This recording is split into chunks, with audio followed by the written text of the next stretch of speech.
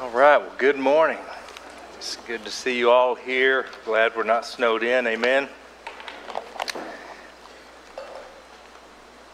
You know, that song reminded me that one of the great struggles really of most of our lives, at different times anyway, is to understand the goodness of God, especially in spite of and in light of all of the suffering, the hardships, the difficult things that come into our lives.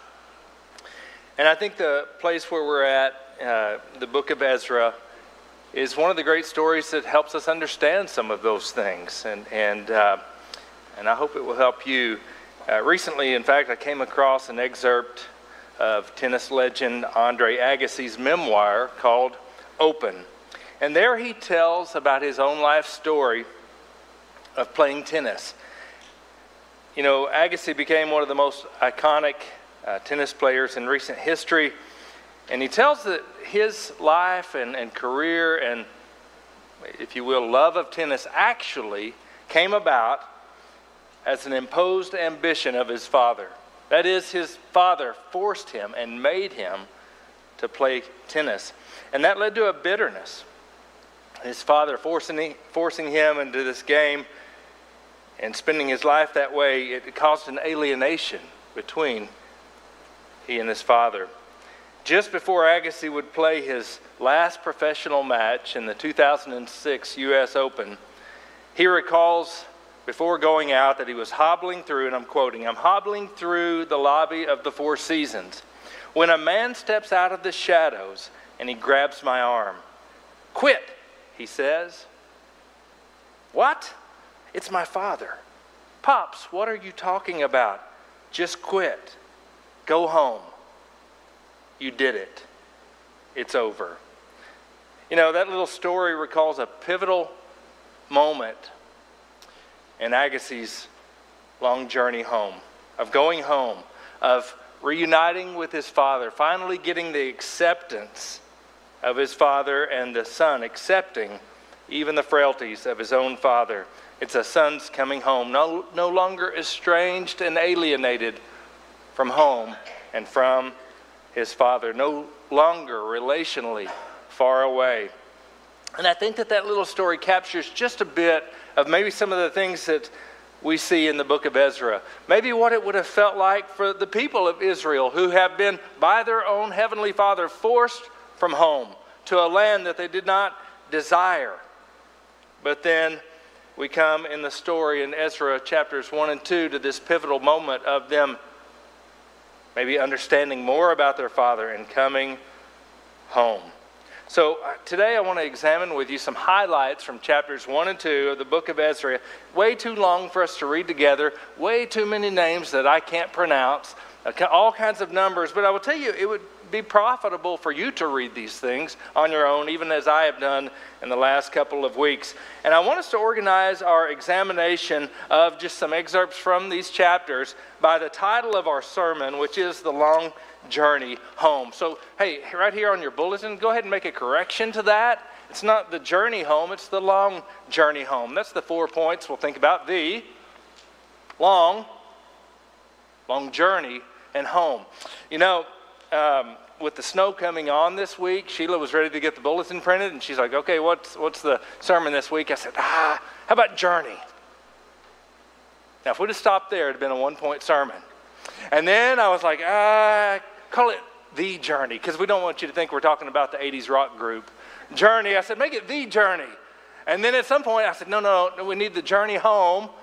And then Saturday, it became the long journey home. Aren't you thankful I ran out of days? Because we'd have had a lot of points today. But that's how we're going to organize, because I'll tell you, this has been a labor for me to get my head wrapped around this and everything that was in my heart and felt like the Lord might have me to share with you today. So, the long journey home. If you just underscore the word "the" in the long journey home, it would focus our attention on this particular journey. This particular scripture that we find ourselves in Ezra chapter 1 and chapter 2, this journey. You know, a couple of weeks ago, if you were here, you might remember that this is a particular point in Israel's history. Now, the northern tribes have been exiled, were carted off to Babylon for hundreds of years. the southern portion of Israel, now for about 50 some odd years, the temple in Jerusalem had been destroyed, and it looks like really almost all hope is lost. Babylon, that empire that was led by Nebuchadnezzar, has now given way, and the ruler of the Persian Empire is the King Cyrus. And Cyrus, God stirs his heart. Remember, we saw that early in chapter 1. Stirs his heart to let some of the people go back to Jerusalem, to Israel. And he says, God has stirred my heart to rebuild that temple that was destroyed. The temple there in Jerusalem. And not only that, let's look again at verses 5 through 7 just to kind of get our heads back in the story. It says, then the heads of the fathers' households of Judah and Benjamin and the priests and the Levites arose, even everyone whose spirit God has stirred up to go and rebuild the house of the Lord, which is in Jerusalem. All those about them encouraged them with the articles of silver, with gold, with goods, with cattle, with valuables. Aside from all that, was given a freewill offering. Also King Cyrus brought out the articles of the house of the Lord, which Nebuchadnezzar had carried away from Jerusalem and put in the house of his gods. So Cyrus is stirred up. The people are stirred. Many of the people stirred to give. Many of the people stirred to go and to rebuild the temple. You know, and so that's the story that we're considering in these days. It's this coming out of exile and back to rebuild the temple and to restore the people of God, the nation of Israel that had been laid waste. One of the interpretive challenges I think that we have as Bible readers, as teachers, as preachers, when we come to these stories, especially in the Old Testament, is to understand how do we appropriately apply them today. One thing is I think that we should just take some pains to understand the story, to know the stories of God, how He has worked in history, to know some facts. It's a good thing to know your Bible, to know these historical narratives. But I think we should also then try to move to application. And this is where we need to be careful and to be prayerful. As I told you before, I think that most preachers, when they are getting geared up to do some kind of building project, you know, they're going to go to these books, especially Ezra, where they're rebuilding the temple. And so I want to go ahead and put some cards out on the table for you today, all right? Let me put some preacher cards out on the table. You know, last year, we began having in different committees and with some of our folks and leaders in the church began having discussions that the fact is that some of our facilities here that we meet in are probably in need of updating, remodeling, and repairing and some things like that. And so one of the things we asked the congregation to consider was hiring an architect to come in to look at our facilities and to help us understand where we might do some integral or important updates of these facilities that we meet in. You know, and I feel like these things that we're talking about, and that's what we're doing, we're talking about, praying about, and planning about, I think that these things, they're good. They're good things to do. They're even necessary if we're going to be good stewards of this place and what God has entrusted to us in this time, be helpful for us in what we do here in the church. You know, and it would be very easy for me to think about that and think, oh my gosh, you know, we got to get people, you know, behind this thing and doing something. We don't even know what we're going to do yet, and we need them to give money, and we can go and maybe we could rouse people up and stir them up using a passage like this. But I want to be very careful, actually. And I want to just say that. So I say all that to say this. I don't think that we should equate building the temple in this day with us building church facilities. Now, there might be some principles there. I think there are some things that we can learn and all of that about how God moves and all of that. But, you know, I don't think that's what the story is all about. It's just construction plans and how to do a capital building campaign. I don't think that is what is most important here. So I don't want us to equate building the temple in this historical moment with us doing some kind of project here at our church. And yet, I will say this, I was listening to Christian radio as I was driving up one of the days this week, and the DJ on that station, a guy I actually know, he said, you know what? Christian churches, they're made up of people and members, and we're called a congregation. And you know one of the key things that congregations do? Anybody know? We congregate. Right. That means we get together. Now we're kind of getting into a weird place in history where talk about the metaverse and virtual, blah, blah, blah, all that stuff. But I'm just going to say this. I still believe that congregations Congregate. We're physical people, and we get together, and we need a place to get together. We could get together under a tree. We could get together in a lot of places. I don't know about if any of you have enough space in your home for all of these people. Any given Sunday, I was talking with some people who do home groups, and they were talking about, the more those home groups grow, especially with people that have a lot of children, there are some real challenges. And I said, that's one of the reasons churches have buildings, and they have Sunday school for different age-graded things, so you don't have to worry about your kids running off to who knows where when you're not paying attention to them and all that kind of thing. But I say all that to say, congregations congregate, and we have to have a place to congregate.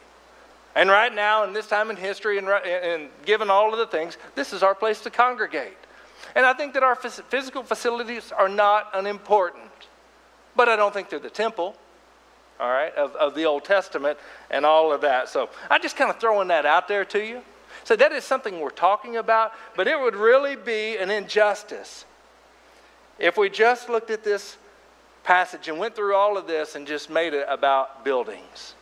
Because actually this story, I would say to you, is about way more than a building.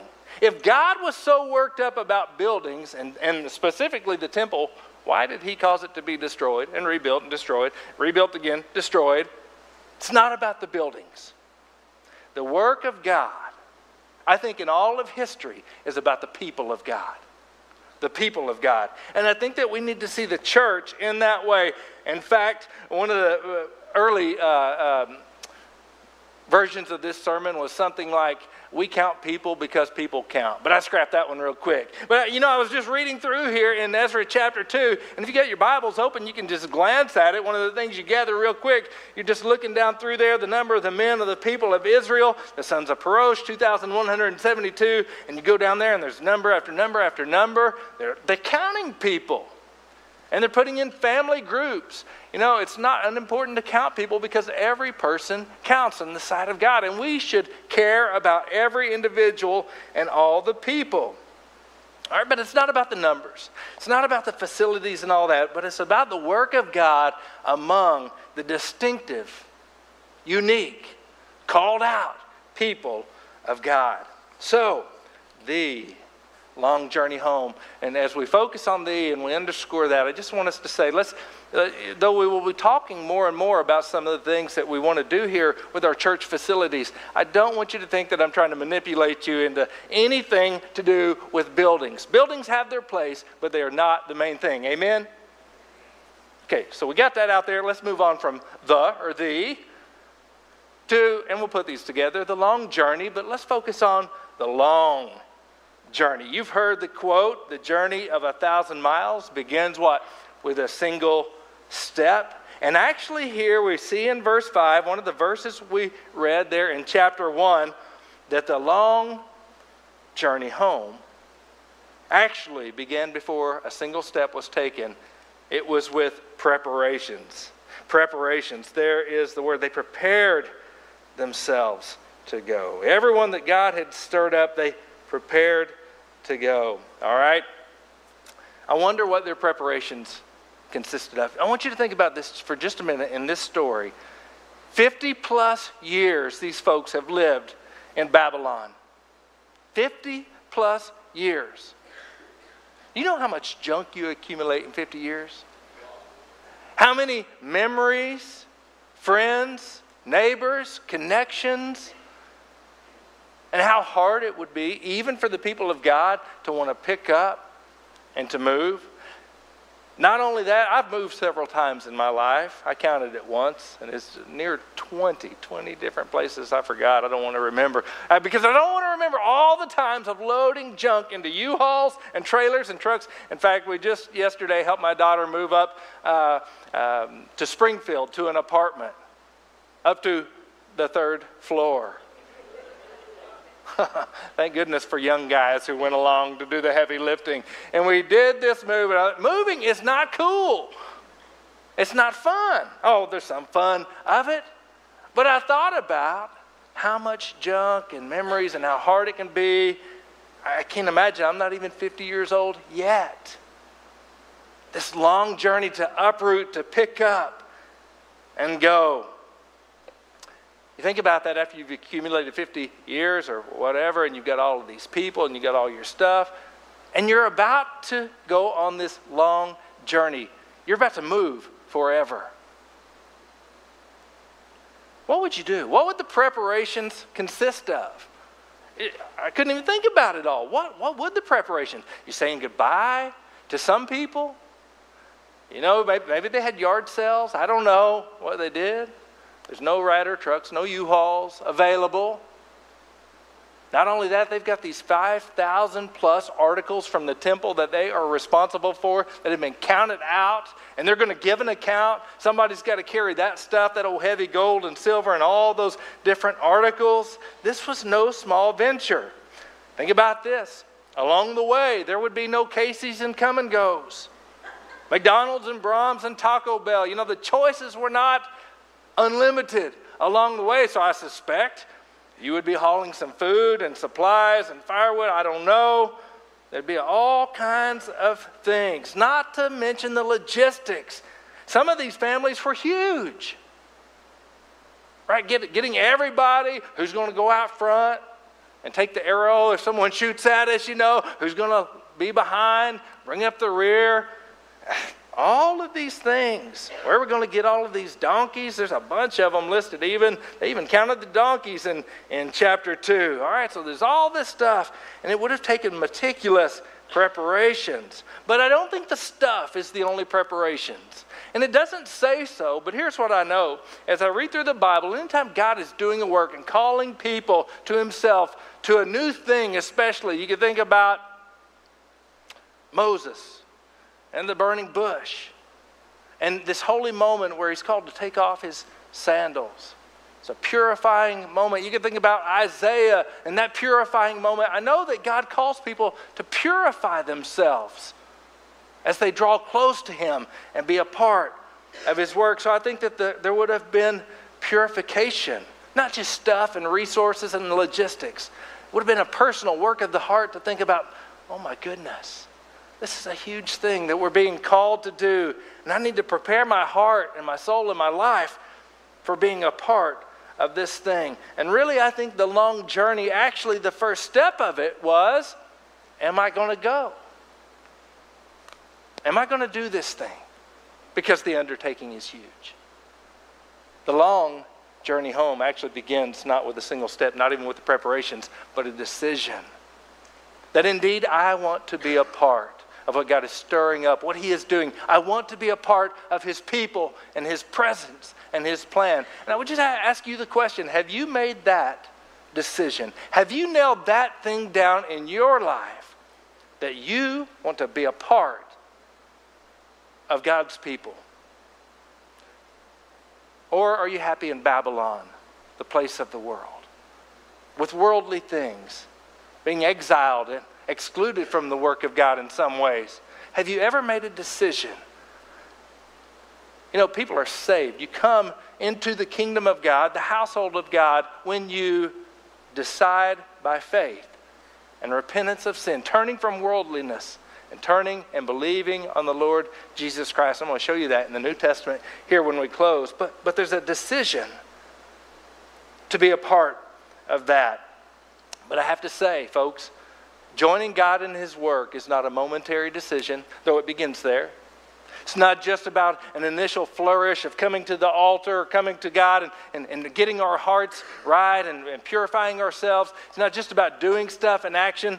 It's a long journey. It's a lifetime. These people were giving their lives to the work of God. Not just a flash in the pan, but a total surrender. That's what it is to be a part of what God is doing. Jesus called this counting the cost. If you want to be a part of what God is doing, before you do so hastily, say, yeah, I want to make that decision, I think we need to realize that he calls us, Christ calls us, to lay down our lives and accept him as our master and Lord, to give ourselves, become a living sacrifice. It is a long journey. It is really giving him all of our lives. And so they were asked to give of themselves, to surrender. Maybe the plans that they had, prior to this point. But God intervenes, and he has a different plan, and he stirs their heart, and he's doing something new, and he says, be a part. The long journey. And I just asked this question as I was preparing. I wonder how long the actual trip was. The actual journey from Babylon to Jerusalem. I found all kinds of numbers. The most trusted number I found was about 1,000 miles. It was about 1,000-mile walk with all of that stuff, all of these people, and your donkeys. 1,000 miles. It would take them about 4 months just to get to the start of where they needed to be.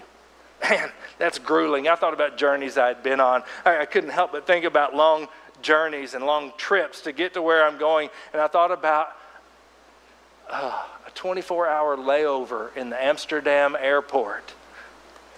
I thought about how painful that was. When I was trying to sleep in the airport, and some masochist found the piano that night and was playing da da da da da da da da da da da. I thought that's soothing for a minute, but about the 1,000th time, I was like, why have I gone on this trip? But I remembered it was a mission trip, and we were going over to help some missionaries in Africa. There was a destination to help endure the long journey, keeping the destination in mind. But it was about more than just a 4-month trip. That was just going to get them there. It was going to take decades. It would take decades to rebuild the temple, but really it was a lifelong journey. Let's think about the long journey home. Think for a minute about this particular journey. So now we're envisioning these exiled peoples of God who have been called out, and they're making this trip, this journey to this place where God would have them to come, to be a part of what God was doing. And there's some important things that I thought about as we just think about journeying home to God. The fact is, God was inviting them in to something way bigger than a building project.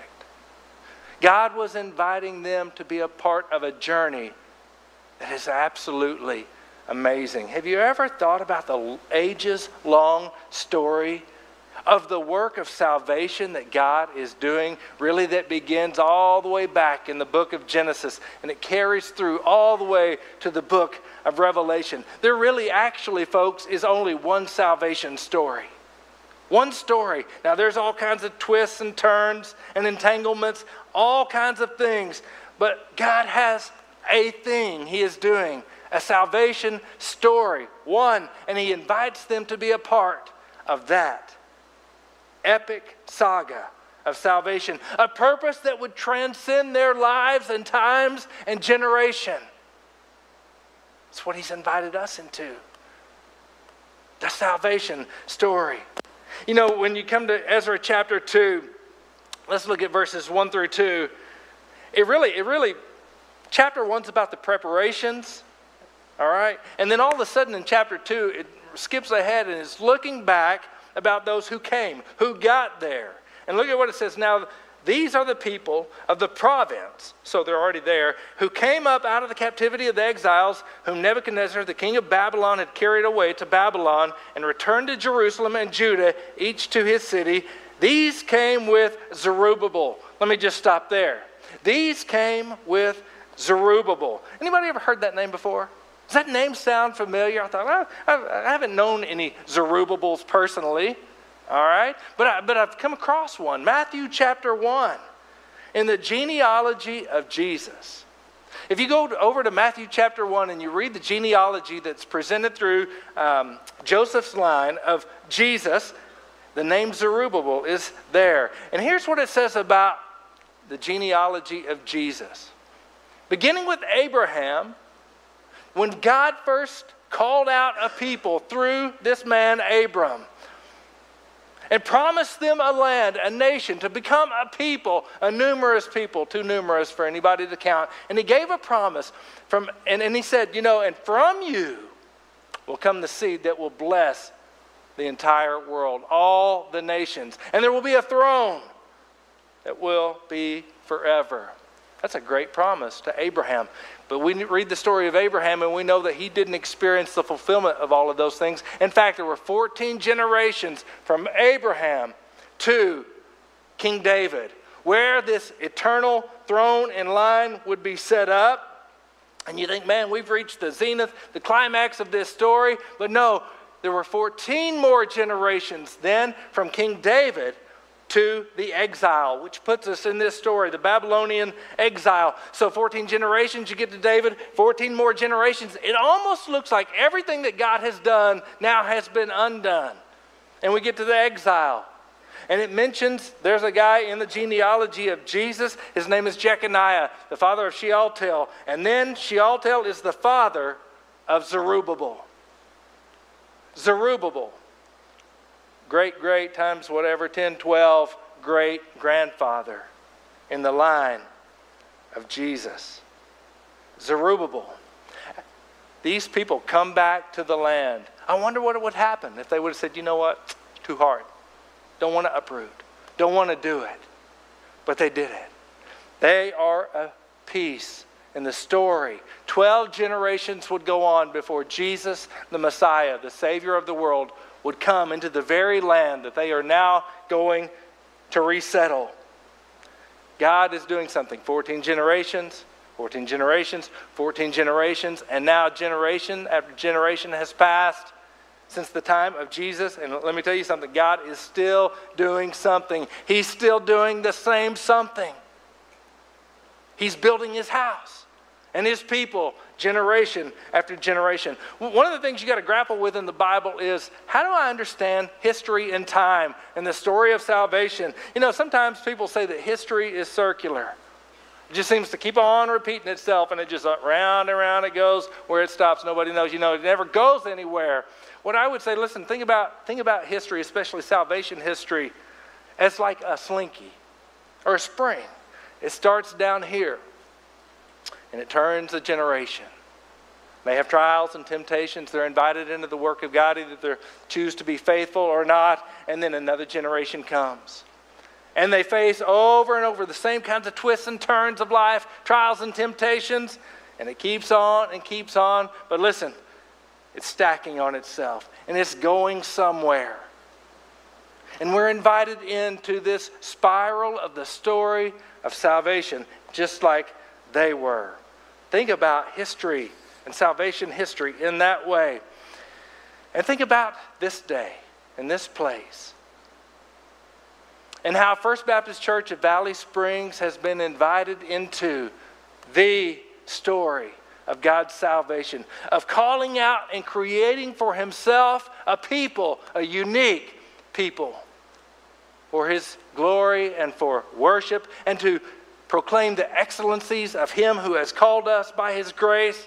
We're not part today of a separate story. We're one more twist and turn in the slinky that, listen, folks, doesn't go on forever. It's going somewhere. And there will be an end of the salvation story and a culmination when God brings everything finally to fruition that he has promised in Christ Jesus. You know, it's easy for us to kind of be disinterested. Are there any Jewish people here? Interesting question. Any Christian people here? In some ways, you're Jewish people if you're Christians. You know, the book of Romans says, now listen, I don't think we replace Israel, but the book of Romans talks about God's salvation history. And some people view the Gentile church and all that's doing, God is doing apart from Israel as maybe a parenthesis or something extra or something additional. It's kind of an augment. No.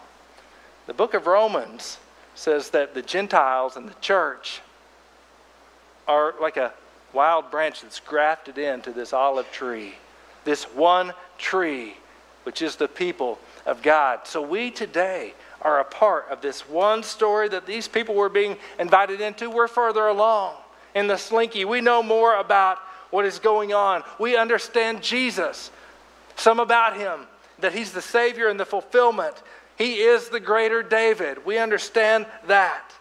All right, but it's a journey that we're invited into. The other thing about the journey I was thinking about is sometimes we view our Christian life and calling as individuals. It's about me. Well, certainly, it's about you making a personal decision to follow Christ. But then not being a lone ranger. You're invited into a people. As these people made their trek back out of exile and into the land, they did so as parts of families, in a caravan, if you will. They journeyed and migrated and went back together. And God wants that for us. That's what the church is. It's the called out, the assembly, the congregation. It's the caravan of the people who are coming from exile in the world, finally coming home together. It's dangerous to make a 1,000-mile journey by yourself. I told y'all the story about me losing my credit card on a journey. I forgot my credit card the other day. And luckily I didn't run out of gas. Isaac came and saved me. I'm like, bring me my credit card. I got to buy gas. You know, it's dangerous to try to go it alone. How much more when we're thinking about a 1,000-mile journey? How much more when we're thinking about a spiritual journey where there are spiritual enemies and ambushes along the way? I tell you, it is always safer in numbers. And God has put us in a beautiful thing called the church to migrate and to journey together. I truly know and believe that God intends for His people to be a part of a caravan, a local body of believers, a church. We're not making the journey alone, all right? We're His people. We need to band together and we travel together. I'll tell you what, in these days, trying days for a lot of people, for our nation, I can tell you that there's a lot of people in our church that are going through, and I've been talking some about this in our little weekly email we send out this week. I was talking about just praying for people.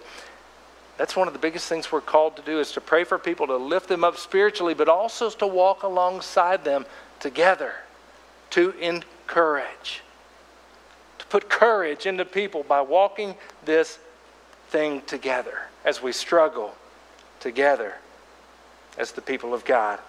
But it's not just long, and it's not just a long journey, it's going somewhere. It's the long journey home. That little song we sang, I'm going home. We're going somewhere. This story is ultimately about a beautiful, I love this word, homecoming. Homecoming. They're going home to that special place and to the promise that God had given the people. It's about homecoming, the rebuilding of the temple, which represents being able to come into the very presence of God, coming into the presence of God, the Father, being reunited with the Father. It's about coming to a land that is inhabited by brothers and sisters. We're citizens there. It's a long journey home. Home's a good word. No longer, finally at that point, exiles and aliens and strangers. When you come home, you think about home should be a place of rest and security and belonging and love. Those are the things that mark a home. And these people are making the long journey home to their Father, who loves them and has called them to His side and into His presence with all of His people. Let me make some applications here for you today. This is a hard passage to preach about. I'm going to, next week, Lord willing, if I stay in this long journey, we'll be looking probably at chapter 3. We're going to skip right over so y'all can read all of the things about the numbers and people. But I really want to make some Christian applications, because I said one of the difficult things about these Old Testament narrative passages is, like, how do we understand them as Christians? I think that the book of 1 Peter is a book, especially the first couple of chapters, where he actually envisions Christians as in this story. That's what I think. And so he kind of allegorically understands the story, meaning he tries to apply it and take the contours of the story and some of the different moves and apply them to Christians. And he asks Christians to understand yourself right now, today, as being in this story. I mean, this was an epic thing in the life of Jews. And so Peter would have thought of this story often. And as he's writing to the Christians, I think that he gives them this story as their identity. And understand where you're at. And maybe it helps us to understand a little bit about the difficulties and the struggles and the dangers that we're in, and that God has not given up on us, that he's bringing us eventually home. So let me point out, if you've got your Bibles open, you can just flip there. I'll kind of run through this pretty quick. I want to show you where I get that from. 1 Peter chapter 1, he actually begins the letter this way. To those who reside as aliens, strangers, those scattered about, exiles, if you will, in the world. You're strangers. Wherever you find yourself, as a Christian, you will feel, especially as the world embraces more and more ungodliness, and you stand up for Christian things, you will more and more feel like you are in a place of exile. You don't quite belong. And the people of God, the Christians of the early church, were feeling that. And Peter says, yes. In some ways, that is your story. You are, at this point, exiles, strangers, scattered about, but you are, he calls them, chosen of God. He says you are chosen by God, just like Israel. Chosen in Christ. You're exiles. So he says, understand yourself in that way. If you skip ahead to verses 13 and 14, he says, but God's not going to leave you there. He has a journey for you. He's taking you somewhere. It's a long journey. And just like in Ezra chapter 1, there in verse 5 through 7, talks about their preparations. Now in 1 Peter chapter 1 and verses 13 and 14, he tells the Christians, now prepare yourself.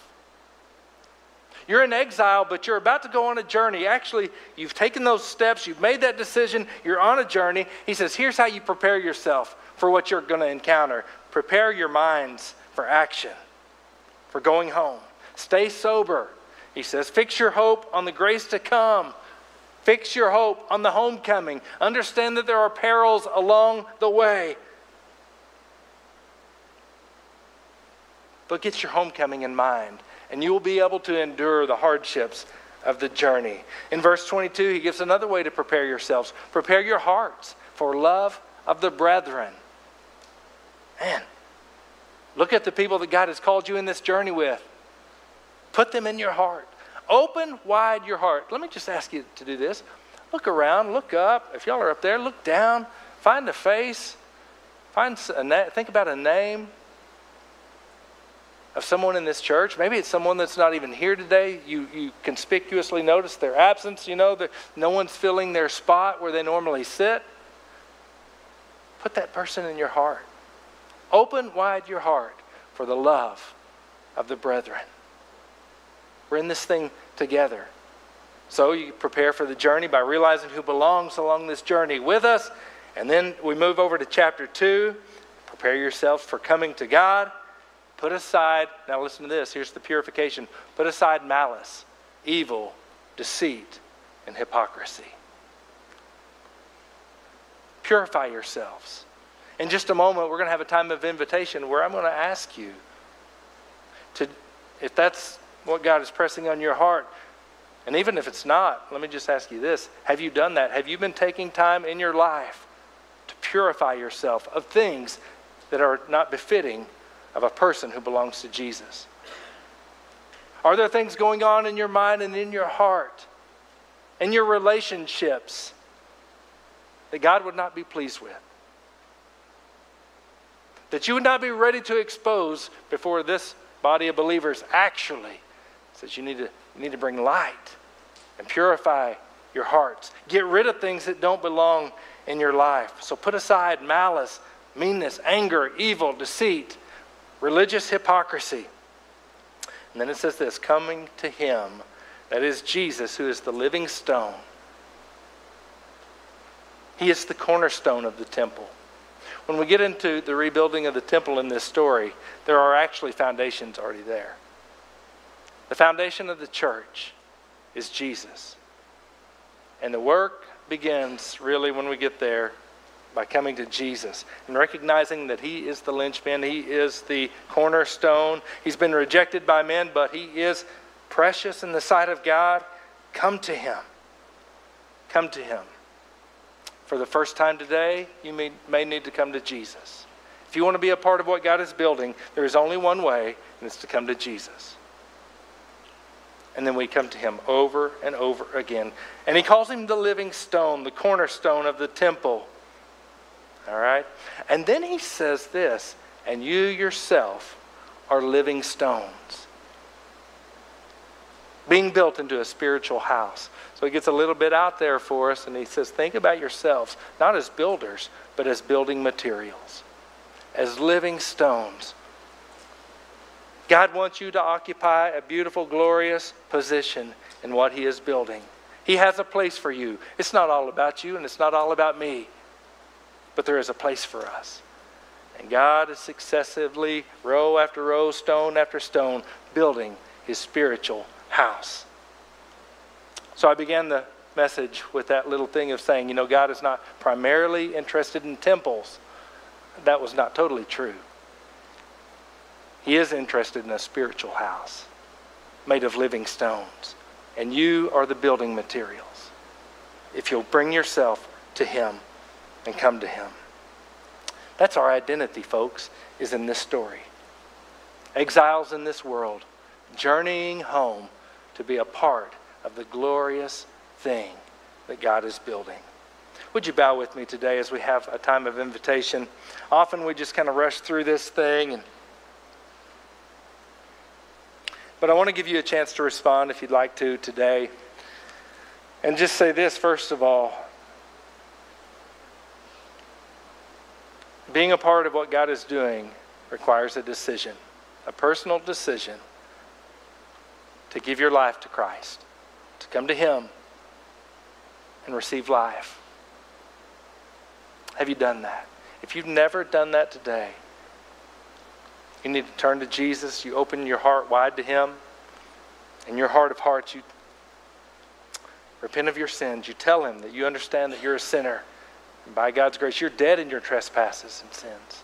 But you want to be a part of what he's doing. And that you believe that he came and he died to pay the penalty of your sins.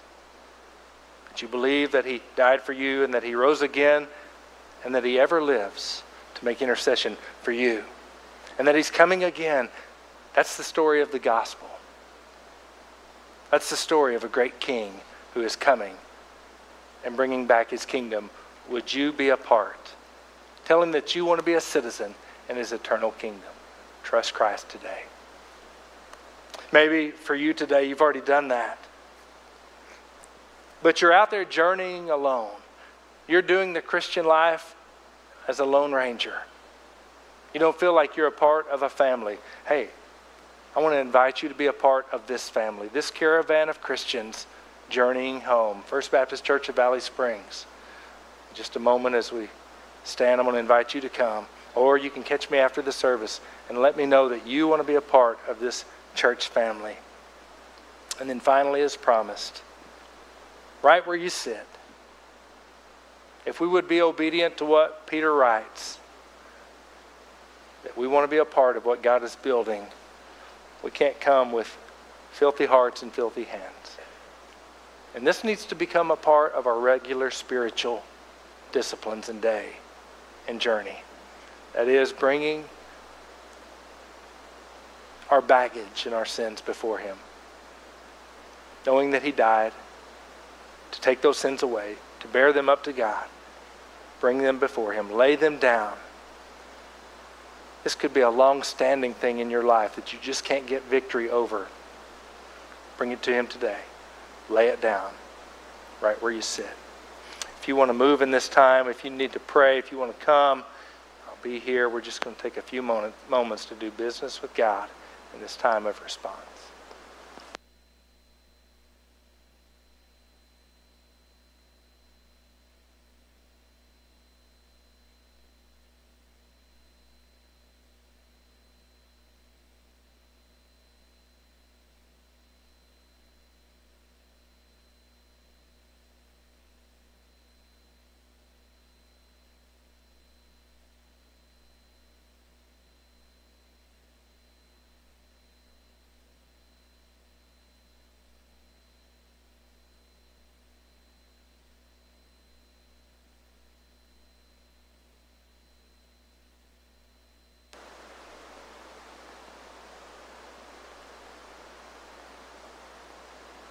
Father, today I pray for my own heart.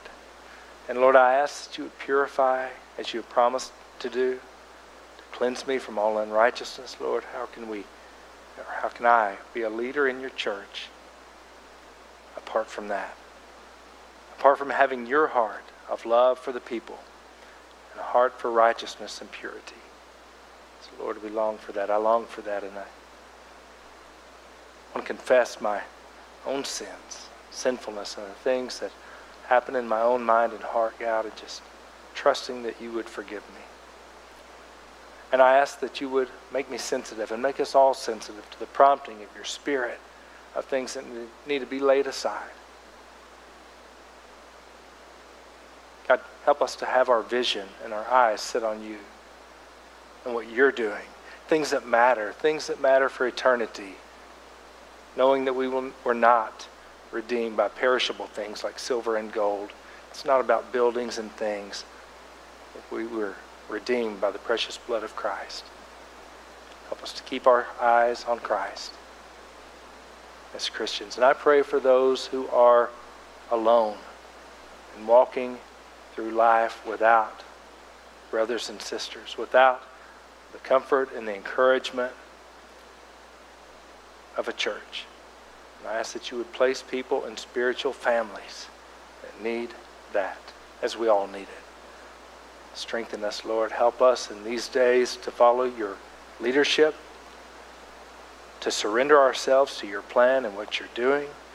God, I pray that you would build your church and your people in this magnificent story that continues even in our day.